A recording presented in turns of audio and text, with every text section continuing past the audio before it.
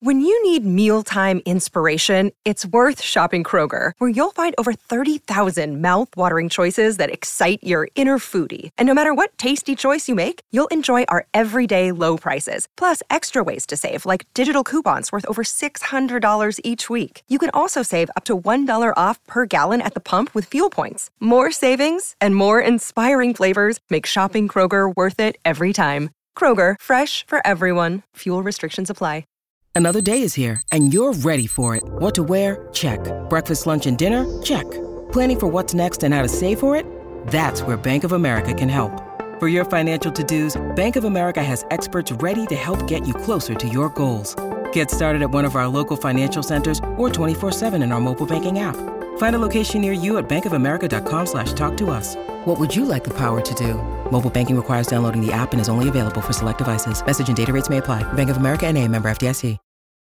Your brain needs support, and new Ollie Brainy Chews are a delightful way to take care of your cognitive health. Made with scientifically backed ingredients like Thai ginger, L-theanine, and caffeine, Brainy Chews support healthy brain function and help you find your focus, stay chill, or get energized. Be kind to your mind and get these nootropic chews at ollie.com. That's OLLY.com. These statements have not been evaluated by the Food and Drug Administration. This product is not intended to diagnose, treat, cure, or prevent any disease. Conspiracy Unlimited with Richard Syrett. Conspiracy Unlimited is supported by Paranormal Contractors for things that go bump in the night. On this episode, part 2 of a 2-part conversation with the director of the Vatican Deception, A Prophecy of Hope, and the epic battle to conceal it. Has Satan been set loose in the church? Will the prophecies of St. Malachi be realized? You know, something obviously is wrong in Rome, but if you look at Malachi's prophecies, whether this is going to be the end of the papacy that we're seeing today, it does seem like everything's lining up. We do appear to be seeing the fulfillment of prophecy, and if that's the case, things are going to continue to get worse, and I think people have no idea how bad it's going to get. Conspiracy Unlimited with Richard Syrett. Pursuing the truth wherever it leads. Exposing evil and corruption and the secret machinations of powerful elites. Revealing the high strangeness beneath the surface of our supposed reality. Coming to you from his studio beneath the stairs. Here's Richard Syrett. Welcome to your Friday. Documentary filmmaker Paul Stark is standing by to discuss the third secret of Fatima, the prophecies of St. Malachi, the corruption inside the church, and more. Before that, I want to acknowledge a listener who was kind enough to send me an email describing how, where, and when she listens to Conspiracy Unlimited. Carol Weisner writes, "Hi Richard, love your shows. Sounds like you're having a wonderful time there in Greece." Yes, indeed, Carol, I am, thank you. One of your other podcasts, and also when you guest host on Coast to Coast AM, you talk about listeners in their RV campers or cabins in the woods. And we always laugh when you say that because that's us. This time of year anyway. In winter, it'll be out on the desert somewhere. But we're in a motorhome in the woods, but not in an RV park. We like being really out in the woods. So we camp in the National Forest north of Flagstaff, Arizona at about 7,700 feet above sea level. Quiet and beautiful and nobody here but us and the elk and the trees. But enough cell phone signal that I can download your shows. Best wishes, Carol Weisner, sister in Christ, and full-time RV camper. Well, thanks for that, Carol, and happy camping. Of course, I'd love to hear from you. How do you listen? Where do you listen? And when do you listen to Conspiracy Unlimited? Just shoot me an email, richardsyrett1@gmail.com. richardsyrett1@gmail.com. Paul Stark is the director of the Vatican Deception, an explosive documentary nearly a decade in the making. Paul Stark, welcome back to Conspiracy Unlimited for part 2 of our conversation on your documentary, The Vatican Deception. How are you? I'm great. Thank you, Richard, and thanks again for having me on your show. My pleasure. All right, give us the details once again for the worldwide online release of The Vatican Deception coming this October. Yes, so our film, The Vatican Deception, will be released online on October 13 of this year. So that's the 101-year anniversary of the miracle of the sun in Fatima. So the date that we chose has some meaning behind it, and it's going to be just a few days away from the November 11 anniversary. It'll be the centennial anniversary of the armistice of World War I as well, which I think is significant because there's so much relevance to the wars and this film and the prophecy that I think that it's very timely to have it released at that time as well. And so, how do people see it? Where do they go? How do they log in? What do they do? Yeah, so just go to thevaticandeception.com and you'll see all of the details about it. There'll be a button there that you can click to pre-order your viewing of the film. And what will happen, you'll just need to provide your name and your email address, and then you'll create a password. That's what you're going to use to access the film once it becomes available on October 13. Yeah, you really ought to get out or you don't have to get out. You just have to watch this thing right in your own living room. I was fortunate again to present at the Toronto premiere of The Vatican Deception, and as I said then, I'll say it again, and I've seen it twice now. This is more political thriller meets spiritual warfare than it is just a sort of a run-of-the-mill documentary. It's absolutely stunning, beautifully shot, tremendous interviews. I can't speak highly enough about The Vatican Deception. How long in the making was this? You spent a long time, nearly 10 years on this film. Yeah, I actually started filming back in 2010. I went to Fatima during a visit when Pope Benedict XVI was visiting Fatima at the time, and that's when I started recording some footage of the film.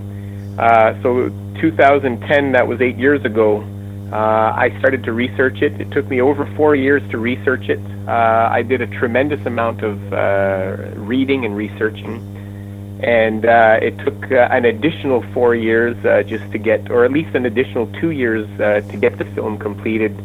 We ran into a number of obstacles along the way. I think I could have gotten this done much quicker, but these are the realities of production. Right. Now, previously we were talking about the three secrets of Fatima. The third secret, not fully revealed. The Vatican says it has.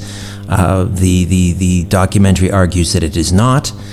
We were talking about the timing of the release of the third secret according to the wishes of Sister Lucia Santos, who was one of the three children of Fatima. And this was to be released in 1960 on the eve of Vatican II. Perhaps there's a connection there. The portion of the third secret that was released seemed to show the assassination of a pope. Some have suggested that was the attempt on Pope John Paul II's life by a Bulgarian assassin who was hired by the KGB. What are your thoughts on that? There's a number of things that don't make sense about all of that. I mean, it certainly seems to line up in a sense, particularly because the assassination attempt took place on May the 13th, which is the anniversary date of Fatima. May 13 is widely known as the feast day of Fatima because that was the day that the Blessed Virgin first began appearing to the three little children in 1917. So when the Pope was shot on May 13, 1981, obviously there appeared to be a connection to all of that. And the Pope himself, he said he believed that he didn't die because he believed that the hand of the Blessed Virgin steered that bullet away from any of his major organs. So, and incidentally, that bullet now is in the crown of the statue of the Blessed Virgin in Fatima, they set it into the crown. Oh, fascinating. So, it is. It is very fascinating. The Vatican is suggesting that assassination attempt was the fulfillment of that vision that we spoke about in our last episode, where we had the bishop in white climbing a mountain of ruins and who was shot dead by bullets and arrows. So that's the vision. And then flash forward to 1981, you have a pope who is shot. So if you go to the Vatican archives, you'll find there's a document there that the Message of Fatima that suggests that assassination attempt was the fulfillment of the prophecy, and that's it. There's nothing more to worry about. But there's a number of things that don't line up. And one of the things, first of all, is that in the prophecy, the Pope or the Bishop in white is shot dead. He's killed.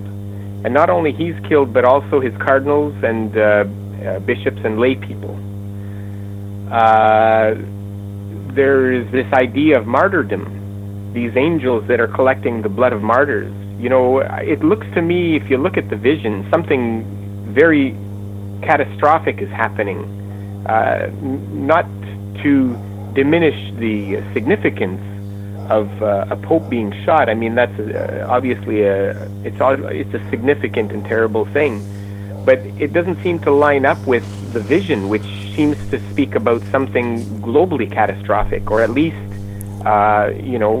something that destroys a city. So that doesn't line up. The other thing that doesn't line up is if you look at the dates.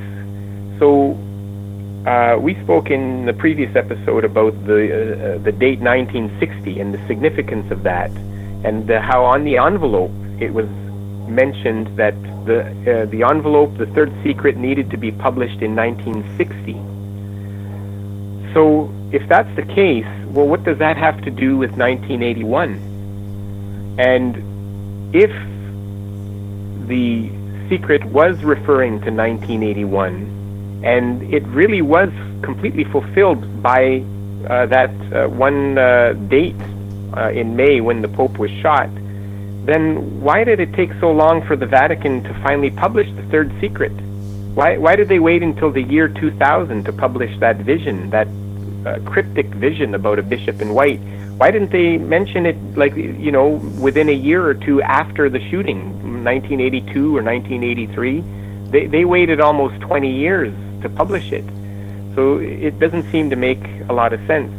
And there's a lot of other evidence that we can talk about that also seems to suggest that if that vision is really authentic, if it really is a part of the third secret of Fatima, it's not the full thing.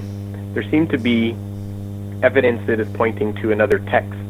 Right. Now, we can revisit that, time permitting, but I want to talk about some of the other characters featured in the documentary, and one of them, the interviews with the late Father Malachi Martin, who, of course, listeners of Coast to Coast AM, which I'm a guest host from time to time, are well versed in Father Malachi Martin. He was a staple, a frequent guest with Art Bell in the early days of Coast to Coast, and those episodes are some of the all-time classic Coast to Coast episodes.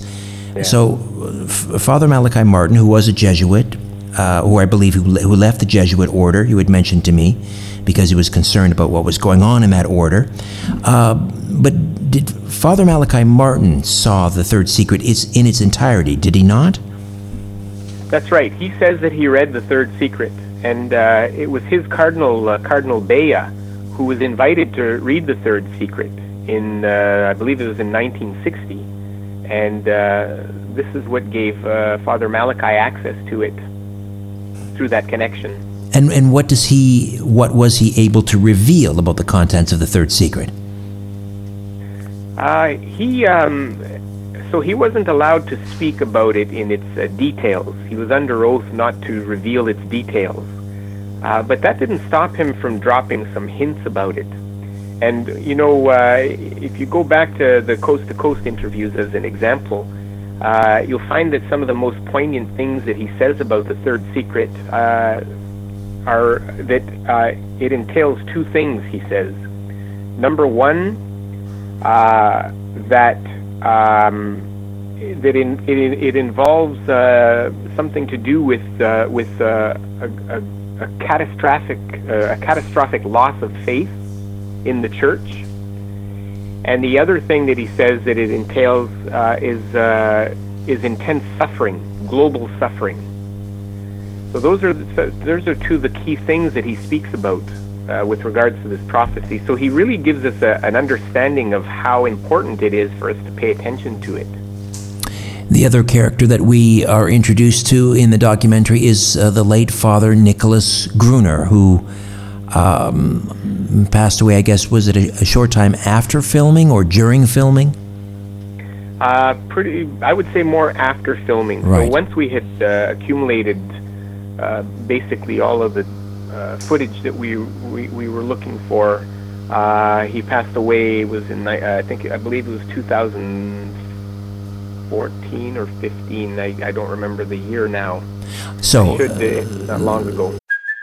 Hey, it's Kaylee Cuoco for Priceline. Ready to go to your happy place for a happy price? Well, why didn't you say so? Just download the Priceline app right now and save up to 60% on hotels. So whether it's Cousin Kevin's Kazoo Concert in Kansas City, go Kevin, or Becky's Bachelorette Bash in Bermuda, you never have to miss a trip ever again. So download the Priceline app today. Your savings are waiting. Go to your happy place for a happy price. Go to your happy price, Priceline. America. We are endowed by our Creator with certain unalienable rights: life, liberty, and the pursuit of happiness. At Grand Canyon University, we believe in equal opportunity, and the American dream starts with purpose. By honoring your career calling, you impact your family, your friends, and your community. The pursuit to serve others is yours. Find your purpose at Grand Canyon University. Private, Christian, affordable. Visit gcu.edu. This is the story of the one. As head of maintenance at a concert hall, he knows the show must always go on. That's why he works behind the scenes, ensuring every light is working, the HVAC is humming, and his facility shines. With Grainger's supplies and solutions for every challenge he faces, plus 24/7 customer support, his venue never misses a beat. Call quickgrainger.com or just stop by. Grainger, for the ones who get it done. let's talk about Father Nicholas Gruner, because he is obviously central to this film. He was the director of the Fatima Center in, I believe is it Fort Erie, Ontario? That's right. And he had made it his life's mission, really, to get the Vatican to reveal the Third Secret in its entirety. I mean, he published a newsletter. I mean, he was tireless. And I believe the documentary opens with Father Nicholas Gruner returning to. Well, you tell me. Tell us how the film opens with Father Nicholas Gruner. So we begin with some images. I was there with Father Gruner in Rome in May of 2011, and we were at a papal audience with Benedict XVI, and Father Gruner. Usually he comes with his entourage and a statue of the Blessed Virgin. And oftentimes people with blessed statues will take them up to the front of St. Peter's Square, just behind where the Pope is when he's addressing the public in the square. And normally what happens is the Pope will come around, and if there are statues there, he'll bless them. And so that was the case here.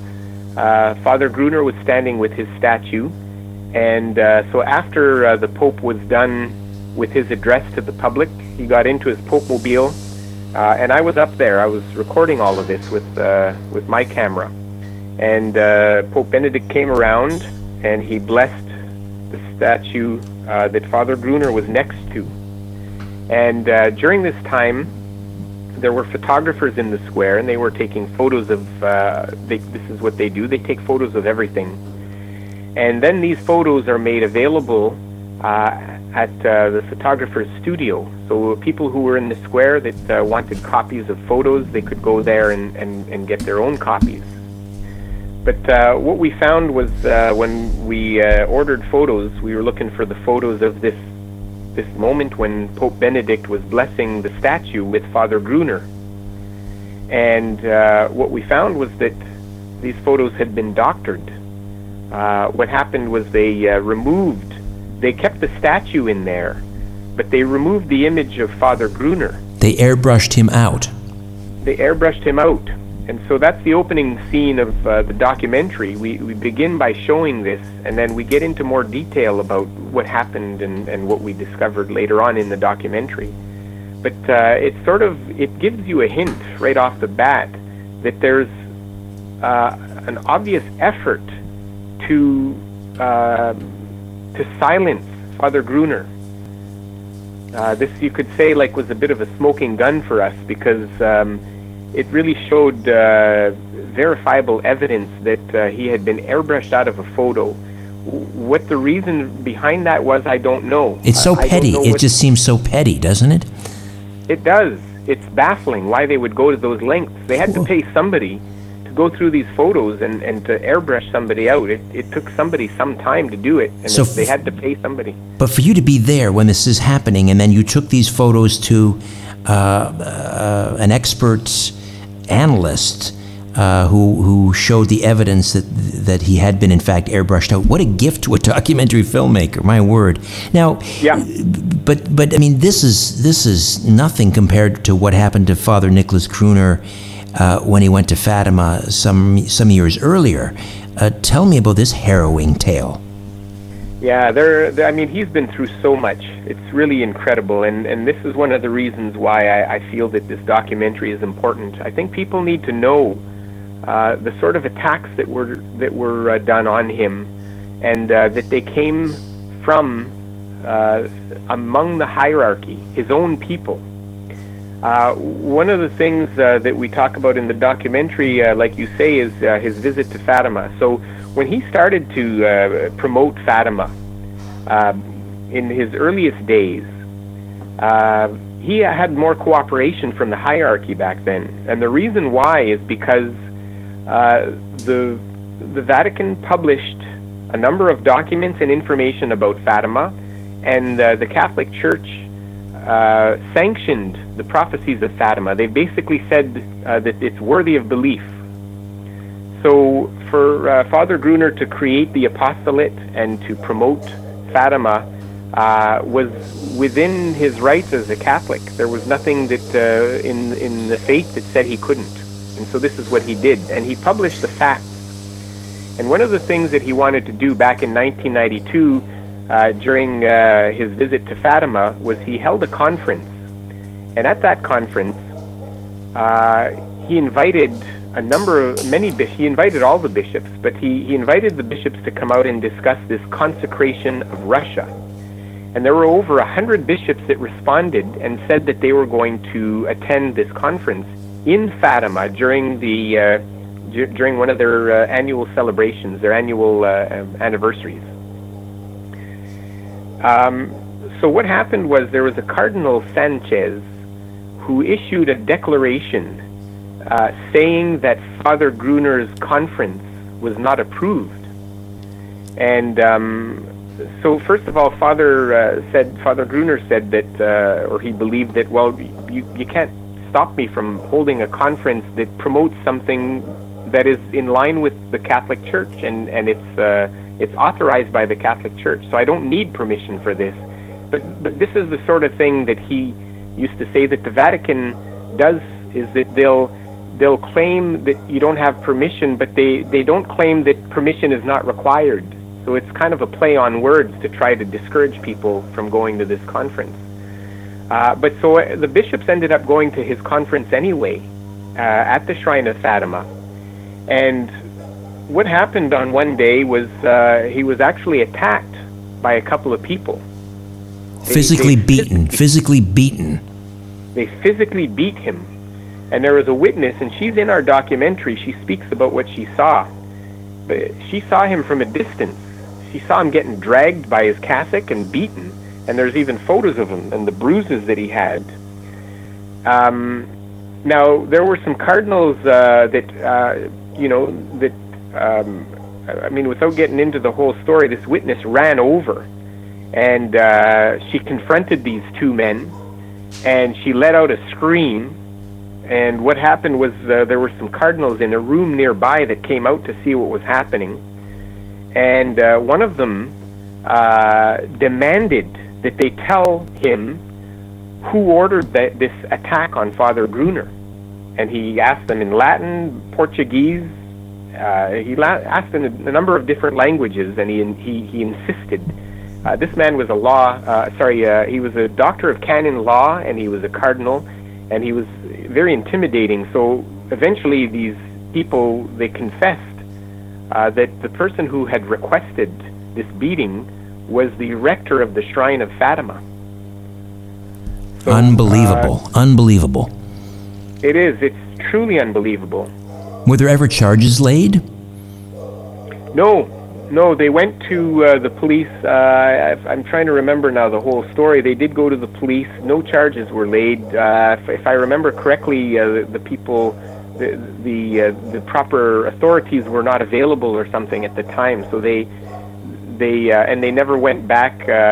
I don't remember the whole story, but I do remember that there were no charges laid. And is it your belief based on your research, or did Father Nicholas Gruner believe that this order came from, how high up the command? Yeah, it's a good question, and I'm careful not to speculate on these things because I've been very careful not to speculate or to create unfair assumptions. All I know is I can present the facts. We know that Cardinal Sanchez declared that this was not approved, this meeting with the bishops, and we know that the order to beat Father, it came from the rector of the shrine, and we know that the beating came after the declaration from Father Sanchez. So, those are the facts. I hesitate to speculate, but given all that I've seen and all that I've learned, I think people can come up with their own conclusions on what they feel is happening. We'll get back to Paul Stark and the Vatican deception in just a few minutes. Hey, it's time for a visit from Christian D. Cadieux, the real John Constantine from Paranormal Contractors, a division of crime and trauma scene cleaners. Hey, Christian, how are you? I'm doing well, Richard. How are you? Terrific, thank you. What does someone look for if they suspect they have unwanted paranormal activity going on in their home? That's a great question, Richard. Well, one thing in particular, if a property owner or an individual living in an environment that suspects they've got an unwanted visitor, a paranormal activity, a presence, especially if they feel that it is negative energy, if they feel that it's evil, it's projecting something that is not good, look for the smell of sulfur. Sulfur is very important because sulfur is one of the gases that emanates from the human body during the decomposition process, during the post-mortem process. Oh my. There's three gases, essentially, that are released from the human body, and those gases are hydrogen sulfide, ammonia, and sulfur. Now, if you smell sulfur just out of nowhere, or perhaps if you pick up the scent of decaying or decomposing garbage or decomposing body, just an absolute disgusting smell where it just comes out of nowhere, then you have a problem. Oh my. Now, of course, you want to make sure that there's not a dead mouse behind a wall somewhere, but again, the smell of sulfur, rotting garbage, that could be a telltale sign you have an unwanted visitor of the paranormal variety in your home. Christian D. Cadieux, the real John Constantine from Paranormal Contractors, a division of crime and trauma scene cleaners. Christian, give us an idea of what services you provide. Well, the services that we provide at Paranormal Contractors is that first we investigate, then we authenticate, and then finally we remediate. We remediate and investigate with different types of, and also authenticate as well, with all different types of technology and equipment that we use on an ongoing basis. It's extremely scientific. As far as I'm aware, we're the only ones that are using this type of technology. And we have an amazing success rate as far as permanent remediation and permanent eradication of any type of paranormal presence. Hey, Christian, give us a toll-free number. Our toll-free number is 1-866-724-0800. 1-866-724-0800. Christian, great talking to you. Thank you so much. My pleasure. Thank you, Richard. Christian D. Cadieux, the real John Constantine. Paranormal Contractors, a division of crime and trauma scene cleaners. For more information, just visit their YouTube channel, Paranormal Contractors. Paranormal Contractors, for things that go bump in the night. The truth goes through 3 stages. First, it is ridiculed. Then, it is violently opposed. Finally, it is accepted as self-evident. Let me just read that again. I don't know what that means. Conspiracy Unlimited with Richard Syrett. Paul Stark, the director of the Vatican Deception, is here. Who else has seen the Third Secret? I mean, is there a pope that has seen it? Yeah. Yeah. Who? Well, all of the popes since Pope Pius XII, and I believe even Pope Pius XI, even if he didn't read it, I'm quite certain he would have been familiar with its general details, its specific details, I would say, even because Sister Lucia wrote to him many times. But so Pope Pius XII, which is going back to the 1940s. all the way up to the current or the former Pope Benedict XVI. All of them have read the Third Secret of Fatima. Whether Francis has read it or not, I don't know. But we know that every pope before him has read it. Given that Pope Benedict XVI is quoted as saying that the church is on the verge of collapse, and he is now retired, why wouldn't he reveal the third secret? Yeah, that's an interesting thing. You would think that he could. I think that he's being very carefully monitored. I think that if he was ever to, if there was any suspicion that he was going to make a public statement, I don't think that he would succeed with it. I think that he's probably being monitored. So was Father Nicholas Gruner confident he knew what the contents of the third secret was, or were? Yeah, I believe he was, and in fact, I think anybody who's done the research is quite confident that they know, not the details, obviously. I think one of these days, if it ever gets published, we're going to find, there's some remarkable details in there. But I think we understand the general lines of it. And I believe that the key thing that Father Gruner was saying about the third secret of Fatima, if you want to say the meat of it, really was that it spoke about an apostasy in the church. So, it's very interesting because at the time that these predictions were coming out about an apostasy, you would say that it almost seems like such a thing would have been impossible. And yet here we are today, we're seeing things that appear to be heresy coming from Rome. And again, I say appear because we don't get clarification. And until we do, it's put in the open. I come back to the example, the CEO of La Repubblica, who said in his conversation with Francis that Francis said hell doesn't exist.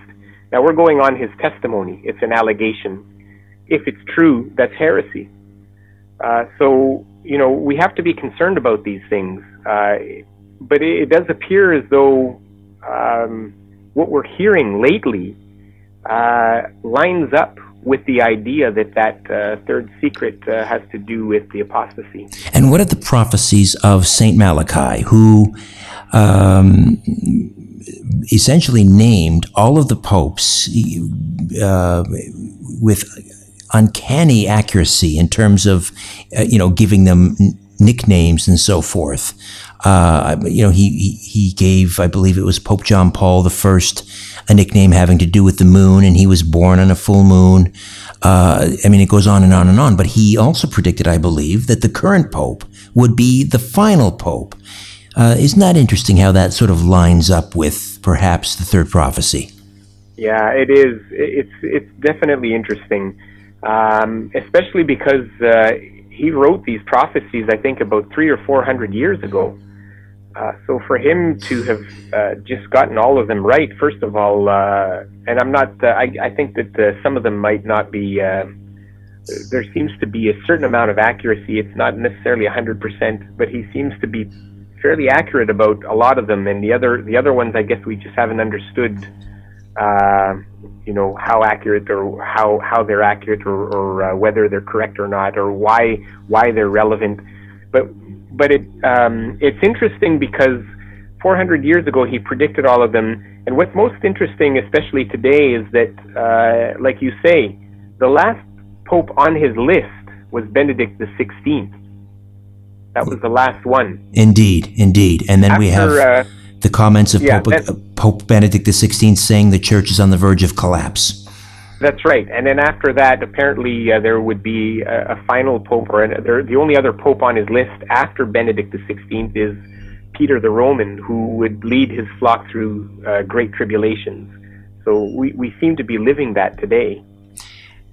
Do you think it's possible well, of course it's possible, but how likely do you think it is that the current pope will be the final pope? Well, that depends on what you mean by current pope, because there's a difference of opinion on who the valid pope is today, whether it's Benedict XVI or, again, I'm careful because I know that Catholics are having a struggle with this.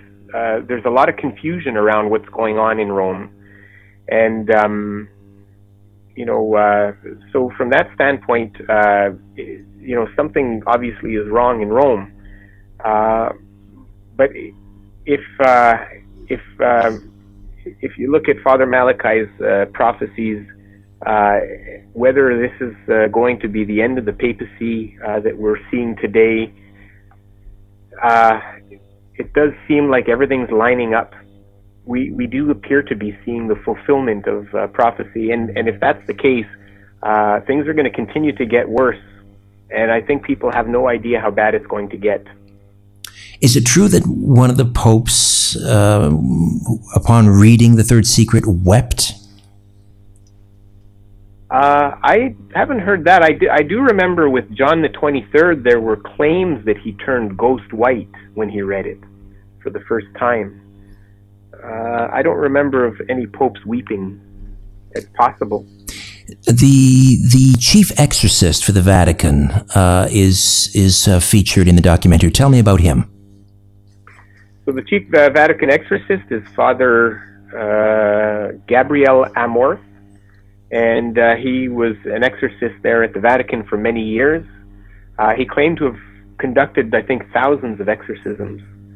And in fact, when I was there in Rome trying to get an interview with him, one of the original dates that I had scheduled to do it didn't work out because he was at the time in the middle of an exorcism.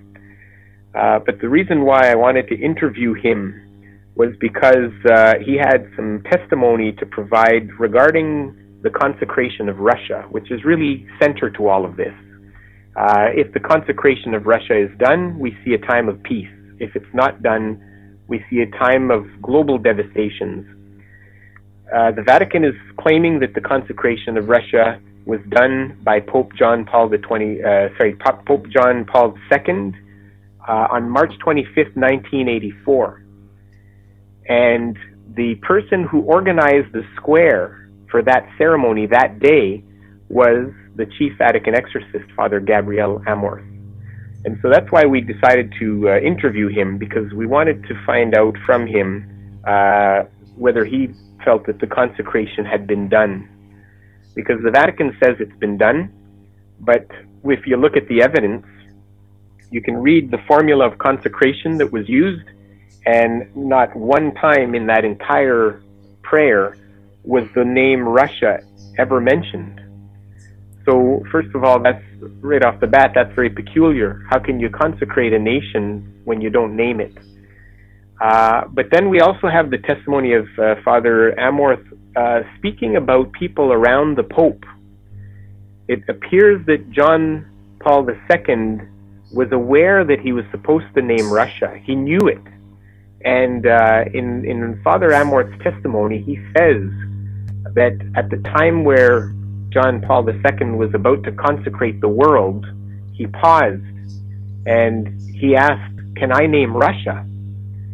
And Father Amorth says that there were people around him that were saying, no, you can't name Russia. So he was prevented from doing so. And that's the testimony of Father Amorth. Any idea as to why they would want to prevent the Pope from doing that, if in fact this is the key to staving off some apocalyptic event, the consecration of Mother Russia? Why would they want to prevent that? Yeah, and that's the mystery in all of this. I think that's the question that everybody, and I when I made this documentary, I made it as an investigative documentary because it's raising some valid questions. Regardless of your faith, you should have an appreciation for the questions, and that is the mystery. Why is there a resistance? This is such a simple prayer. It'll take 5 minutes. And if it doesn't work, if you're not a person of faith and you don't believe it'll work, well, it's not going to harm you. But if this can potentially bring about a time of peace in the world, it really doesn't make sense that they would not do it. Why would they skirt around the issue? Why would they organize this event? They would invite all of the bishops to take part in it, and they would create a prayer formula that doesn't include Russia, but yet they're not willing to do the same thing, a 5-minute prayer that names Russia. And that really is the mystery. I think everybody should ask themselves that question. Why are they not doing this? What's the resistance about? What's the agenda here? Indeed. You mentioned the chief exorcist, Father Amorth, is it? Amorth, yeah. Amorth, thank you. Not sure if it was him or the new chief exorcist, because Father Amorth has since passed away, I believe, but one of them is on record as saying that the devil is loose in the Vatican. What do you make of that comment? Yeah, I go back to a statement made by Pope Paul VI in 1972. It was on June 29th, 1972, that Pope Paul VI, during a homily given at a Mass for the solemnity of St. Peter and Paul, he said, and he said this in Italian, but he said, "From some fissure, the smoke of Satan has entered the temple of God." And you can find this document on the Vatican website. This is his homily. So this isn't something that's being made up. It almost seems too extreme to be believable. But this was a pope saying this. And what I make of that is it tells me that, these warnings that Sister Lucia of Fatima had been talking about, and, the allowance of this evil regime of communism to take part in a council in the 1960s, we started to see the fruition of all of this according to prophecy. And later on in 1972, now you have a pope who's admitting that something's not right. And this is a serious statement. It just gives us a very clear idea as to how serious this has become. All these questions and more are investigated in the documentary The Vatican Deception, A Prophecy of Hope and the Epic Battle to Conceal It. And again, Paul Stark, director. It is slated for worldwide release online. Give us the details. The release is going to take place on the official website at www.thevaticandeception.com. You'll see a button there so that you can pre-order your viewing of the film. It's going to be hosted by Vimeo. They have a video on demand platform. You'll be able to watch it either on Vimeo or on the website itself at thevaticandeception.com. And the release date for the film is going to be October 13, this coming October. Paul Stark, thank you so much for this. I appreciate it. Thank you very much, Richard. All right, good night. All right, good night. Okay, before I say goodnight to the moon over Messenia, I'm going to tell you what's coming up next on Conspiracy Unlimited. And then I have to get to bed early. I have a 3-hour drive tomorrow morning. I'm taking the boys to see one of the natural wonders of the world, the Caves of Diros. Hey, this is Tony Merkel, host of The Confessionals, a blog talk radio podcast that brings you weekly interviews with eyewitness accounts of strange and unexplained events. From paranormal activity to UFO encounters to Bigfoot sightings, step into The Confessionals as we explore mysterious, real-life stories.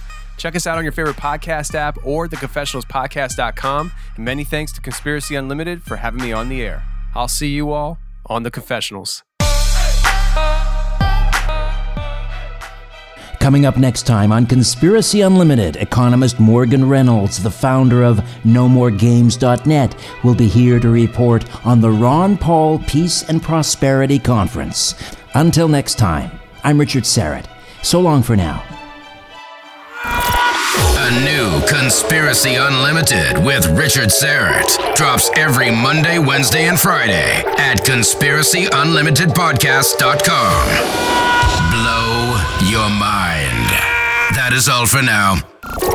Oh, and remember to share and give a 5-star review because we have huge egos and need love. We're like cats. We need constant petting. Our kids have said to us since we moved to Minnesota, we are far more active than we've ever been anywhere else we've ever lived. Moving to Minnesota opened up a lot of doors for us. Just this overall sense of community, of values that, Minnesotans have. It's a real accepting, loving community, especially with 2 young kids. See what makes Minnesota the star of the North. New residents share why they love calling it home at exploreminnesota.com/live. Our kids have said to us since we moved to Minnesota, we are far more active than we've ever been anywhere else we've ever lived.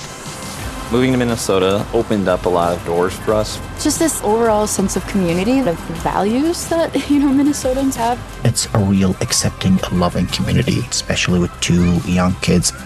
See what makes Minnesota the star of the North. New residents share why they love calling it home at exploreminnesota.com/live.